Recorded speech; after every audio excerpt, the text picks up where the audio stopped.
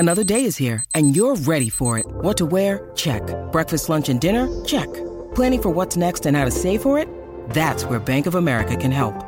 For your financial to-dos, Bank of America has experts ready to help get you closer to your goals. Get started at one of our local financial centers or 24/7 in our mobile banking app. Find a location near you at bankofamerica.com/talktous. What would you like the power to do?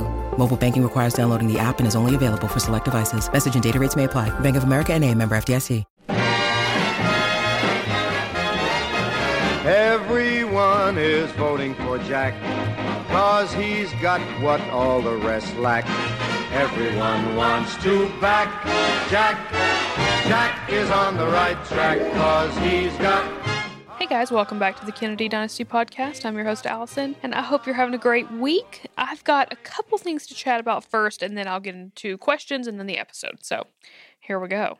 I've almost been doing this for a year now, which is nuts, and I never ever imagined it would grow as much as it has, or in all honesty, take as much work as it does. I absolutely love it. Don't get me wrong. But I want you guys to know that starting soon, I'll be partnering with a couple brands that I love and really have made sure that you guys would love too, to share products or services with you, all while allowing me to continue doing the podcast and pour back into it some funds to make it grow. So a few of those will be gradually rolling out in the coming weeks. And I hope you'll take the time to check out the companies that I will be working with, as they're really great and I think you'll love them too. Also, I'm now on Patreon. If you like the podcast and want to help me out by donating a few bucks every month to help me with advertising and marketing money and web and podcast hosting fees, I would appreciate it more than you know. I'll put my Patreon link in the show notes as well as my Instagram bio. I'm going to have a donate link there, and if you decide that you want to help me out, you get awesome merch to go along with whatever tier membership that you decide on, and every tier will receive a note in the mail from me. This community truly means so much to me, and I'd love to continue doing this as long as possible, but I need your help. So if you'd like to become a monthly contributor to help me out, I seriously would appreciate it. This podcast will always be free though, and if you don't have the funds to donate, no worries at all. Don't worry about it. Don't even think about it. It's totally okay. Still downloading and listening and sharing helps me more than you will ever know. So thank you, thank you, thank you. If you decide to support me with contributing and becoming a patron, then that's fantastic. If you decide to support me by just downloading and sharing, that's fantastic. Everything is fantastic, and I just appreciate you guys so much. All right, with all the business out of the way, let's get to some questions. Therefore, in answer to your question, first one is, do you think John Jr. and Carolyn were a good couple? This is a great question. I actually have a podcast episode a little bit back in the episodes. I don't remember what number it was, but it was a while ago, about their relationship and their marriage. And I think that they were a good match for sure. I think that they had some beautiful times probably together, and they were a beautiful couple together. I think that they both had very strong personalities and dealt with things in their own ways that were hard to deal with, and sometimes putting two strong personalities with their own sets of issues or just strengths and weaknesses and whatever together is a bit of an issue. So do I think they had problems in their marriage? Absolutely. That's kind of proven. Do I think that they were overall a good couple? I'd say probably so. I do think they had a lot of things that they had to deal with, though, that probably put a damper on the old relationship. Who was your favorite Kennedy sibling? I would assume this would mean of the 9 of Joseph P. and Rose Kennedy's children, and I have to say Bobby. Bobby is just an incredible human being and was such a light and a beacon of hope and all the things that I talked about in last week's episode. If you didn't listen, go listen. So yeah, Bobby for sure is my favorite Kennedy sibling. Well, let's jump into the episode. So I was thinking this week about Jack's health and how this seemingly flawless, fit, strong person was actually so ill and in so much pain for most of his life. Then I did a deep dive, like I do, looking into his medical history, and wow, there was way more than I ever really added up in my head and thought about. So I'm going to discuss what I found on his medical troubles and such. I'll also insert a few clips of Jackie talking about it from the tapes with Arthur Schlesinger. I don't know if I pronounced that correctly, but we're going to go with it. So my sources for today are mostly articles from The Atlantic, ABC, and New York Magazine and PBS. Not a doctor by any means, so I'll rely on these sources heavily, as I would have no idea what certain conditions or verbiage to use without them. Here we go.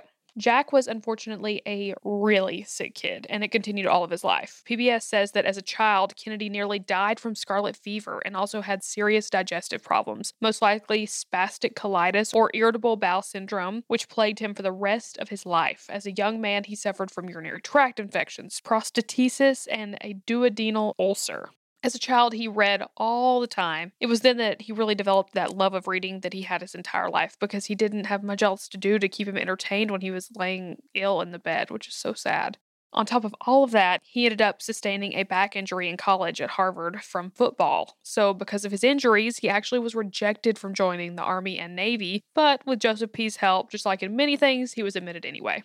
Then the PT-109 event happens. I'll be doing an entire episode on this soon, of course, but believe me when I say that it majorly furthered his back injury. He literally swam miles to find land and help while carrying with him an injured crew member by the life vest strap with his teeth. So as you can imagine, that'd be pretty tough on an already injured back. Then when he got back from the Pacific in 1944, the team at Mayo Clinic didn't recommend surgery as they thought that it may not be a herniated disc that was causing his pain, but he found doctors that decided to do surgery anyway.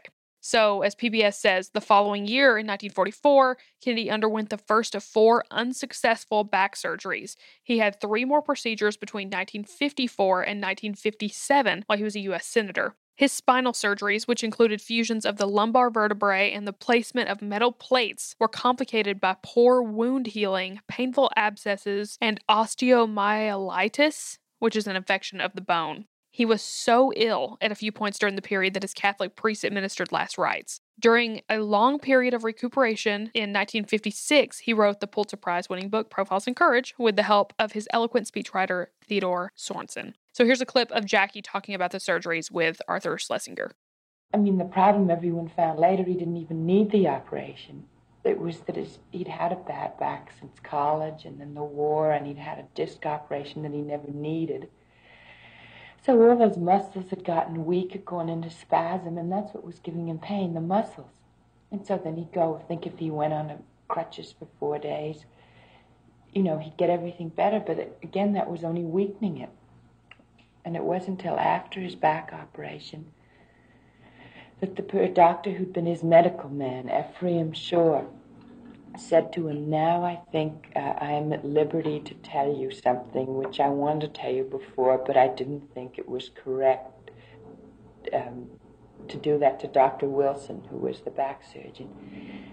It always made me so mad how doctors just let people suffer and don't say anything to hurt the other eminent physician's feelings. But then Dr. Shore told him about Dr. Travell, who was a woman in New York who lived down on 16th Street and who'd been doing terrific things with muscles.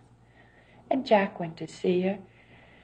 She put in this Novocaine for spasms where she could fix him. I mean, life just changed then. Because obviously after a year of surgery and a year out, his back was weaker than ever. Mm-hmm. If you don't think that wasn't discouraging for him to have been through that year and find his back was worse, not better. In other words, the operation of 1955 was not necessary? It was no more necessary than it is for you to have one this minute, and it was just criminal. So, not only was Jack in horrible pain, he also had Addison's disease, which was hidden for a long time, and it is an insufficiency of the adrenal glands, the organs that produce the vital hormones that help control sodium, potassium, and glucose levels in the blood and mediate the body's reactions to stress. Addison's disease patients often begin their illness by experiencing severe diarrhea, vomiting, fatigue, and low blood pressure. If left untreated, it can be life-threatening. Kennedy's doctors also thought he could have had hyperthyroidism or insufficient thyroid hormone, which can cause depression, a puffy face, a joint and muscle pain. Also, autoimmune diseases can run in families, and it turns out Eunice Kennedy Shriver also had Addison's disease, along with John Jr. having another autoimmune condition called Graves' disease.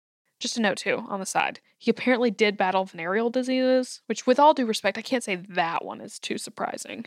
But with all of this, the Kennedys couldn't let anyone know that he was even a little bit less than perfect.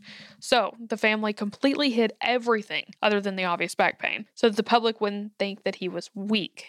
Also, it's speculated that he wouldn't have even been able to be president if the public knew how ill he truly was. So I'm going to insert a clip here of Jackie hesitating to talk, even after his death, as to not make him appear weak about his stomach problems. So listen closely, and you can hear her whisper if it's okay to talk about his stomach. He had also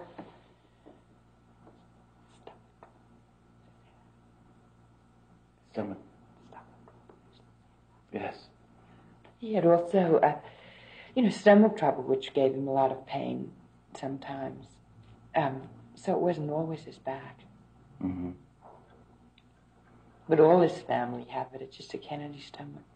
I mean, it obviously comes from nerves. Once Lyndon Johnson's team, in an attempt to overthrow Kennedy during the election of 1960, told the press that Kennedy had Addison's. So what did the Kennedys do? They lied.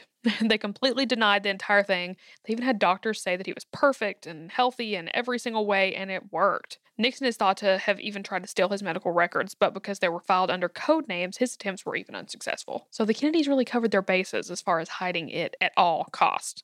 So let's talk about medicine. Kennedy was on everything just to be able to function normally. An Atlantic article states that his doctor, Janet Travell's prescription records confirm that during his presidency, and in particular during times of stress such as the Bay of Pigs fiasco in April 1961 and the Cuban Missile Crisis in October of 1962, Kennedy was taking an extraordinary variety of medications. Steroids for his Addison's disease, painkillers for his back, antispasmodics for his colitis, antibiotics for urinary tract infections, antihistamines for allergies, and, on at least one occasion, an antipsychotic, though only for 2 days, for a severe mood change that Jackie Kennedy believed had been brought on by the antihistamines. He was so dependent on and needed medication that Joseph P. even kept his meds in safety deposit boxes all across the country during campaigning so that he would never be without what he needed, and to keep them secretive as well. Also, we can't have this episode without mentioning Max Jacobson, aka Dr. Feelgood. He would give Jack, and Jackie when she asked, many highly addictive vitamin shots. I say that with quotes around it, laced with various substances that included amphetamines and methamphetamines. Jack would take these for a boost before meetings or just a long day in general, so he was frequently operating under heavy drugs. These also, to him, made him feel less dependent on his crutches. JFK was quoted saying in response to criticism, "I don't care if it's horse piss, it's the only thing that works." JFK sat in the famous rocking chairs and slept on a rock-hard bed to try and help pain, along with sometimes wearing a back brace. He was actually wearing one the day of the assassination, and many speculate that if he hadn't been wearing that after the first shot, he would have been able to bend down, but because of the brace, he was not able to. Unfortunately, his back pain made day-to-day things nearly impossible for him, especially when the pain was flaring up. He would have trouble playing with the kids normally or even leaning over to tie his shoes. Here's another clip of Jackie talking about this. When you went to Hyannisport or Newport or Palm Beach, where he'd have more time with the children, of course he couldn't lift them or play with them himself, could he, with the back? Well, he really, if he was on the floor, he'd get on the floor, then he could really roll around with them.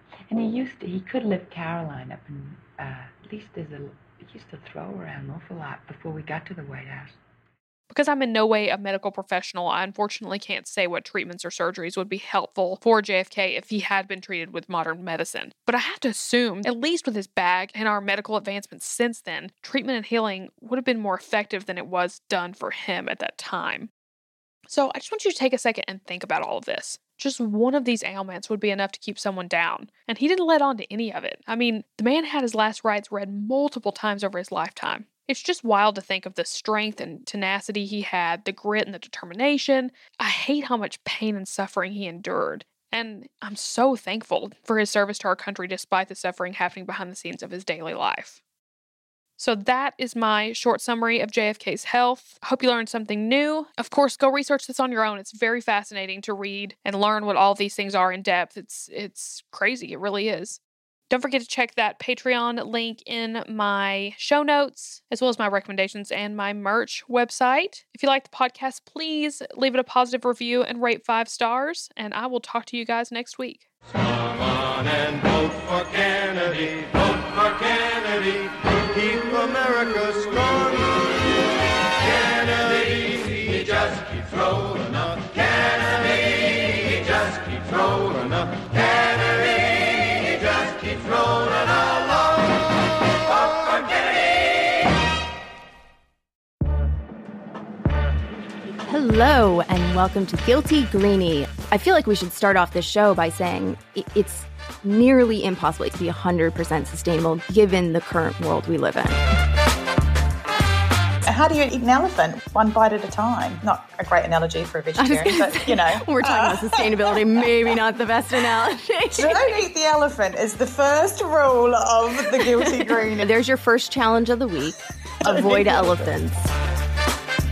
What they used to call frugal is now considered sustainable. That's such an aha moment. Frugal to sustainable. You can save money and help the planet. That's going to be our new tagline for sure. You can find Guilty Greenie on Apple Podcasts or whichever podcast platform you prefer. And join us in tackling the Guilty Greenie challenges. Until then, stay curiously green.